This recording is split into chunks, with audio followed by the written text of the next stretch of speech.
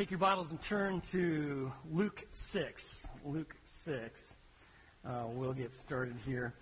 I'll tell you, this is a really significant day. I've been looking forward to it for years. And I'm kind of envision, try to picture what that might look like. And it's even better than I could imagine. We're just about ready to embark on a major building project. And if you've ever been involved in construction, if you were part of phase one, you know how important it is to know exactly what you're building. If you ever built a home, I can assure you, you didn't just let's just kind of throw some things together, grab some sticks, nail some stuff, the neighbor's got some extra stuff, we'll just kind of incorporate that. No way. You had a great set of plans. You knew exactly what you wanted to build. You kept consulting them over and over. They were highly detailed. And you built according to the plan. And that's what we did with phase one, and I want you to know that's exactly what we're doing with phase two. We, for several years, did a needs assessment, kind of finding out where all of our problem areas are. It was very obvious at different times. Even on Wednesday night, we had this place packed out, and I had a bunch of ladies all packed out in a little children's room. We did this needs assessment, and we came to a clear understanding of what did we need in terms of adult and children's ministry. If you've ever had the privilege of going to the office over there, some of you are laughing, because you have, we got them all packed out. 2 in the porch, 4 along the wall, 2 ladies share 1 desk, which is interesting, and everybody's sharing this 1 bathroom, which is especially complicated, okay? So we were able to assess what our needs are, not only presently, but even in the future. And so what we did is, if you've been along for the journey, we commissioned RBDR, architecture firm in town here, and we had them develop us a highly detailed set of plans. And that makes sense. If you're going to build, you got to actually have plans on what to build. That makes sense physically. But does that make sense to us spiritually? We understand if you're going to have a physical building, you need to have plans. But what about when it comes to the actual people in the church? What is Jesus' mission for the church? What is he trying to accomplish? It's interesting. When we say the word church, most people think what? Building, right? But in actuality, the New Testament, every time that it refers to the church, it is always a body of believers, okay? A body of believers that meet and collect. They may have a place, but in the early church, they didn't. They met in homes, or they met on the Temple Mount. They met wherever they could. But when you refer to the church, it's actually a body of believers. So what exactly is God trying to build in the body of believers? What is actually taking place? Well, if you want to know the answer to that, you need to check with Jesus. Jesus actually has a master plan. He intends for us to follow it. If you have your Bibles open to Luke chapter 6, early on in Jesus' ministry, he gave a sermon on multiple occasions. In fact, it's recorded twice in the Gospels. And at the end of this message, both times it's recorded, he ended it with a contracting seminar for building. Listen to what he said. Luke chapter 6, verse 47, he says, "Everyone who comes to me and hears my words and acts on them, I will show you whom he is like." So he says, everyone who comes to me, you personally come, you engage me, and you hear my words. It has the idea that you're comprehending them. In fact, you're looking, how do they apply to my life? You're coming to him, hearing his words, and not only do you understand, but notice what he says, and acts on them. You actually put them into play. You believe, and your belief in your relationship with Christ actually changes and affects your behavior. He says, if you're that person who comes to me, hears my words, and acts on them, he's like, verse 48, a man building a house who dug deep and laid a foundation on the rock, and when a flood occurred, the torrent burst against that house and could not shake it because it had been well built. So the wise man, he comes to Jesus, hears his words, and applies them, and he digs deep. He puts his house on the deep rock of the foundation of Christ. He understands that if you're going to grow and mature and endure and weather the storms of life, you've got to have a relationship with the living God. You're going to have to put some effort and energy into it. And sure enough, just like the text says, the flood happened. And when it burst against that house, guess what? It stood because why? That house, or you could say it's a picture of someone's life, was built upon the rock of Jesus Christ. Coming to him, hearing him, and applying his truth to their life. It is an ongoing process in a believer's life. What results is maturity, stability, a Christ-centered life. Exactly what God intends for people. On the other hand, though, as Jesus continued his contractor seminar, look at verse 49. But the one who has heard and has not acted. They've heard. They've heard about believing in Jesus. They've heard about the Word. But they did not act. They never applied it. It's just kind of like it bounced off their heart, out of their mind. Accordingly, if they've not acted accordingly, is like a man who built a house on the ground without any foundation, and the torrent burst against it, and immediately it collapsed. And the ruin of that house was great. And so you got another guy, and you know what? He's building. Everybody's building a life. But the question is, who and what are you building your life upon?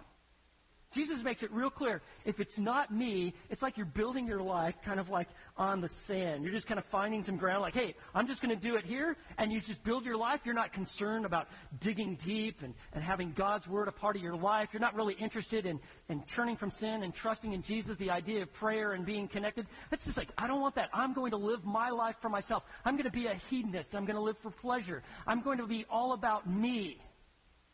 I can tell you something. On the basis of the Scripture, your life will be a disaster. I got money. I got success. I got a house. I got it all together. I've got an important position in this community. Friends, if your life is not built on Christ, take Jesus' word for it. Your life will be a ruin. Likely you'll even see it in this life. It explains the emptiness and the shallowness of your life. But I can assure you that in eternity you will spend a Christless eternity. We could describe that as ruin. And so Jesus begins his ministry, and he talks about the importance of coming to me and hearing my words and acting upon them, building your life upon me. And he goes on, he does a series of miracles, and he presents messages, and he shows the world that indeed he is the promised Messiah. In fact, he literally starts fulfilling systematically the prophecies given in the Old Testament, and he fulfills them in his life so that no one will miss that he indeed is the living God, the promised one of the Old Testament, the one who will take away sins. And this one who lives a perfect, righteous life goes and becomes our perfect sacrifice for sins. He literally, as he prophesied and spoke beforehand, allows himself to be crucified for this purpose, that he might redeem his people, that the wages of sin is death, so Jesus dies in our place, and he literally bears our sins in his body on the cross. And he says at the end, it is finished, in his final breath. They buried him, but 3 days later, he rose again. And it was overwhelming.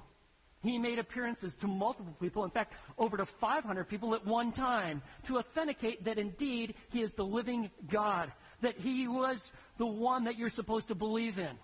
And remember, that's exactly what people started doing. Now, it shouldn't surprise us that Jesus, right before he ascends to the Father, and he says, I am coming back, he ends his earthly ministry with a contractor seminar. Do you know that? It's found. You can just turn a couple pages back. Look at Matthew chapter 28, verses 18 through 20. He ends his earthly ministry with a contractor seminar. Look what he says. Verse 18, and Jesus came up and spoke to them, saying, all authority has been given to me in heaven and on earth. All authority has been given to me. If there was ever a loaded statement, this is it. Listen to me. This is what I want you to do. Verse 19. Go therefore and make disciples of all the nations, baptizing them in the name of the Father, Son, and the Holy Spirit, the triune God, yet named singular. I want you to teach people about me so that they will believe in me and the triune God. And he says, verse 20, teaching them to observe all that I commanded you, and lo, I am with you always, even to the end of the age. In Matthew 16:18, when Jesus said, I will build my church, do you know that he intends to build his church through the people in the church? Us who believe. We have been assigned a building project to make disciples of all the nations, to not only believe in Christ, but to pour out our life in the lives of others so that they too will believe and grow and mature, and they will be coming to Jesus, hearing his words, and acting upon them. That is what Jesus wants us to do. And you see, the groundbreaking mission of the church is to help people grow in maturity in Christ to the glory of God, one step at a time. It is an ongoing process. You see, what happens is God brings people who trust in Jesus into his family. He literally adopts them. He even places his Son's presence, the Holy Spirit, in the lives of all who will believe. It marks people out as belonging to him. And just like any parent, God the Father wants his children to develop, right?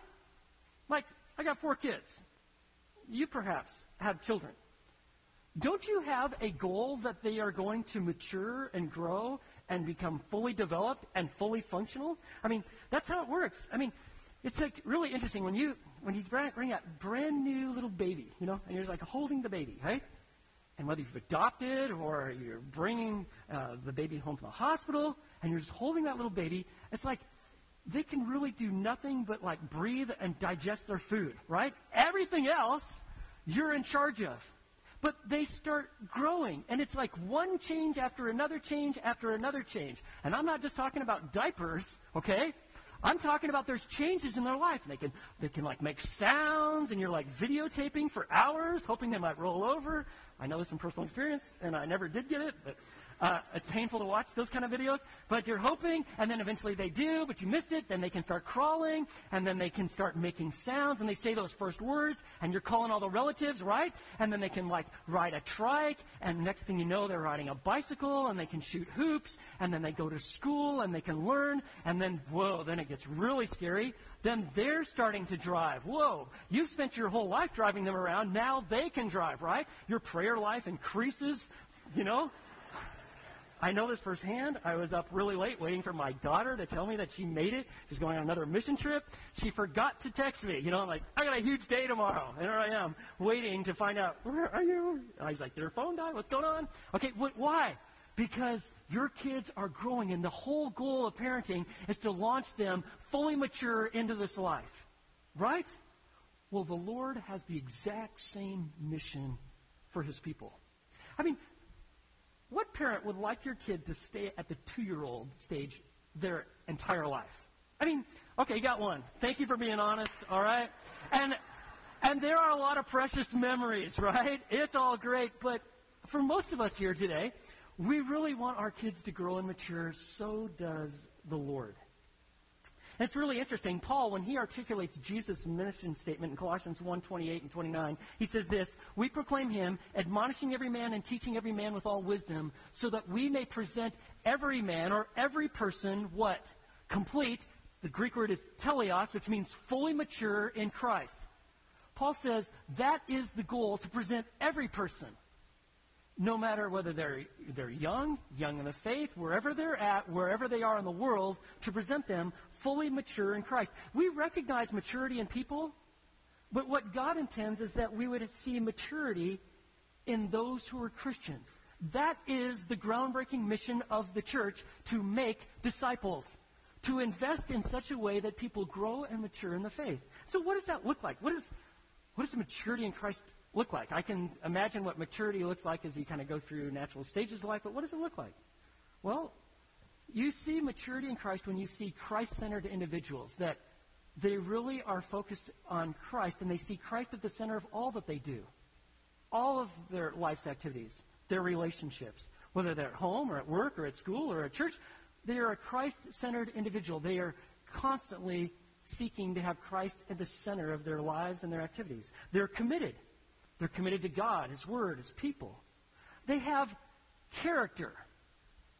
They've matured and developed. And character, what happens is they become informed from God's word, And so their understanding, their comprehension starts changing. They start understanding life from God's perspective. And as they are growing in their knowledge, what happens is their convictions, their beliefs, their attitudes, their values, they start conforming to the Word of God. There may be radical changes because you may have believed things that were wrong, very worldly, but you find that the Scripture starts shaping your beliefs, your attitudes, your values. And from your convictions, we all live out our convictions, comes your behavior, your conduct. And so when you see character, when we talk about maturity, there is a Christ-centered character. You look like Jesus. What you believe about heaven, hell, life, why you're here, where you're going, what you're to do with your money, what's your purpose in life, all gets shaped in the Scriptures. We could call it a biblical worldview, but you find that a mature Christian has a godly character that looks a lot like Jesus. In fact, another thing you see with people that are mature in Christ is that they're competent, that they have skills. They could actually read the Bible. They know how to pray. They could share their faith in an articulate way to actually spell out the gospel to someone. And they do. It's like this. We could take you and put you in a plane and drop you off someplace where they've never really heard of Jesus, and you could go and share the gospel, and you could perhaps lead someone to Christ, and you could help them grow and mature. Why? Because you have the essential skills. You've got competency. And finally, when you look at maturity, you see people that are connected. When you see mature Christians, they are connected with one another. They understand that we are put into a body of believers and that your gifts are needed and you are not only to receive but to give. There is this inner working, just like your body is attached and fully functioning together, so it is with Christians. And Paul says, hey, that mission to present every person complete in Christ, I can't do it on my own. That's not something you manufacture. That's why he said in Colossians 1:29, for this purpose also I labor, striving according to his power, which mightily works within me. It's a God-dependent life. God, you do the work through me. Friends, that is the groundbreaking mission of the church. When people ask me, hey, what's Fellowship Bible Church like? I remember one time being on this Cub Scout outing. We were on this hike, and there was a lady, and she was familiar with Fellowship Bible Church, and she wanted to know, what's this church like? So she asked me, and I said, hey, you see that tree over there, that oak tree? That's what fellowship is like. And she's like, okay, this is weird, right? All right. I said, let me explain this to you. See, that tree started off as a sapling, and what happens is the roots would start going down in the ground, and as the roots went into the ground, that tree started emerging. It developed a trunk, and pretty soon it's branching out and bearing fruit, and it has all these leaves. And it started small, but it grew big. That's like Fellowship Bible Church. We are those who absolutely believe in the essential reality that you must believe in Jesus Christ. And when you do it, you're like a little sapling. And you start growing in God's Word, and you learn to pray. And you grow in knowing in God, and He starts developing you, shapes your character. And you start branching out, and your relationship with Christ starts showing up in your relationships with your people that you know, like your family and your friends, people at church, people at work, people in the community. And it also shows up in how you see what you do. You no longer see yourself as just, I got a job, but that your job is your major ministry, and you represent Christ. That's Fellowship Bible Church. You see, we're a church like an orchard, okay? Do you know that we have people today that are investigating Christianity? They're learning. They want to know more. They want to see what Christians look like. They're actually looking at you. They're observing you. They're here to learn from the Word. They go to our Bible studies. They're here on Sunday mornings. But we have also brand new Christians. Do you know that? We have people that just this year placed their faith in Christ. They're like a little sapling, and they're starting to grow. And we have others that are growing, and they're really taking in the Word, and they're experiencing life change. In fact, we've heard stories like that this morning. And then we have others that are starting to invest in others. They realize, hey, you know what? I've been saved to serve a Savior, which means to serve His people. And so they start engaging in ministry. And, we also have people that as they've continued to grow, they're actually discipling others. They're pouring their life into the life of others, developing new leaders, new believers. They're helping them grow in the faith. Plato said, a country cultivates what it honors. Friends, we honor what God honors, and he says this is what the groundbreaking mission of the church is, to make disciples of all the nations, that they would grow in Christ. And that's what all of our ministries are about. In fact, all the campus development, it's all about making disciples. You know, our builder, K4, they got a detailed set of plans. And they expect to consult those plans all the time and build that new building exactly according to plans. They're not going to like, hey, we're going to go freestyle here for the next year and see what happens. No, they're going to follow the plans. So guess what? That's what we need to do. God is building us. We need to follow the plans given in God's Word.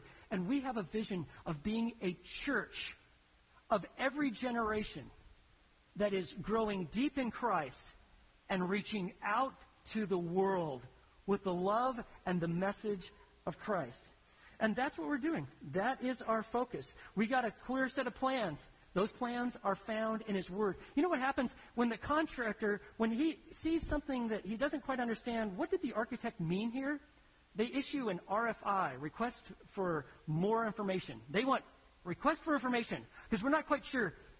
You know why they do that? Because they want to make sure they follow the plans to the letter. So it is with us. So here we are. We're at our next step. When we constructed phase 1, we had this simple phrase we kept saying over and over. We are building to build lives. We're not building just because, well, a church ought to have a building. Okay, that's what you do. I don't know, make a building, right? No, we are always building to build lives. When we develop phase 2, same purpose. We are building to build lives. It is just the next step. And friends, we're in this journey together. I want you to think for just a minute. You see, the facilities that we are building, they're meant merely to facilitate the ministry that God has entrusted to us.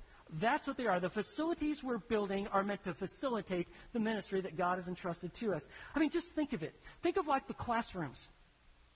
I want you to think of all the different decisions that are going to be made. People are going to be taught. We're going to be investing in our children. We're going to build a wonderful place that will cultivate faith in young people. We're going to have these really cool adult classrooms. You're going to feel comfortable and have opportunities to meet, so we're not always scattered and double booked in rooms all the time. Okay? We're having places where you can build and invest in the lives of others. When you think about the administrative offices that we're building, we want them to be warm and inviting. And there's just so many behind-the-scenes details that happen. And there's a lot of people that work and volunteers to come and make sure that the ministry of making disciples runs smoothly. And things are coordinated and resources are provided. And in those offices and those conference rooms, I can assure you, just like it happens week after week at our church, there are many life-changing decisions. We meet with people in the most painful parts of their life and the most joyous. So many decisions are made. Marriages are saved in meeting places like that. When you look at the community areas, I want you to just think of the thousands of conversations that will take place and relationships that will be built, gatherings that will take place. It's just like this. When you look at Fellowship Bible Church, just think of the countless memories. Think of musicals and meals and missionaries that have been sent out. Think of how the Word has been preached, how prayers are offered, saints are gathered, hope is renewed, hearts are refreshed. It takes place, a lot of life takes place within these walls, but the goal isn't the building, the goal is the building of the people of God, because you know why? That is the groundbreaking mission of the church. And so as you see this new building going up, I want you to be thinking this. Just like great care is going to the physical development of that building, following the plans exactly, so God is spiritually developing us. And great care, attention to the detail, concern for the development needs to take place of what God is doing in our midst. And I just want to tell you, just on a personal note, I am so grateful to be a part of a church like this. Yesterday, couldn't stay away.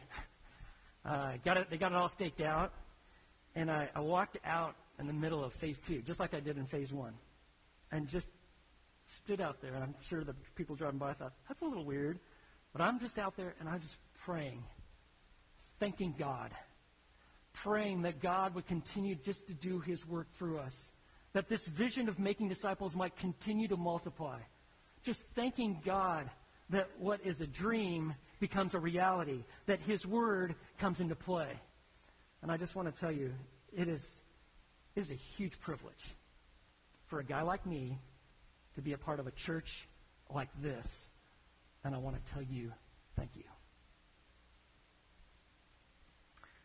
So friends, the journey continues. The groundbreaking mission of Jesus continues today. We are grateful for our past heritage. We are enjoying this moment. Man, this is really great. And we are looking forward with hope for all that the Lord has for us. And we know this, that unless the Lord builds the house, they labor in vain who build it. And so we seek his face. And we ask God not only to build the place that we will meet on a lot of different occasions, but most importantly, that he'll build us even in that process. Even in our giving, even as we share, even as we engage each other. Even today, perhaps we're taking next steps of growing and maturing in our relationship with Christ. So today is a milestone day. It's a moment in time to mark where we are at. It's a significant event in the history and the life of our church. And so we thank God for our heritage, and we trust him all the more for our future. And friends, I want you to know that today is like part of a legacy that we will leave our children and this community. It is a statement to say that this mission of making disciples of all the nations, it is worthy of our greatest commitment and our sacrifice. It is a testimony of God's faithfulness in our life and a commitment to this mission of seeing people grow deep and reach out. And so the groundbreaking mission of Jesus continues on this day. And that mission is this: to help people grow in maturity in Christ to the glory of God, one step at a time. And we are building to build lives. And today is the next step. Let's pray. Lord, we want to just praise you and thank you for your amazing grace in our lives. And if there is someone here today who's never placed their trust and faith in Christ, and they have heard and they have seen, they have come, and they are asking you to work and act, would they just simply pray with me and say, God, I turn from myself and my sin, and I place my faith in Jesus as my Savior and as my Lord. And Lord, we want to thank you for your amazing faithfulness to our church. God, you've seen us in all sorts of different situations. You shape, form, fashion, conform us to the image of Jesus. You work all things together for your good, even the hard and the difficult. But this morning, we gather as one church, and with one voice, we worship and praise you and tell you that we love you. And so, God, would you do your work through us for your glory? We pray in Jesus' name. Amen.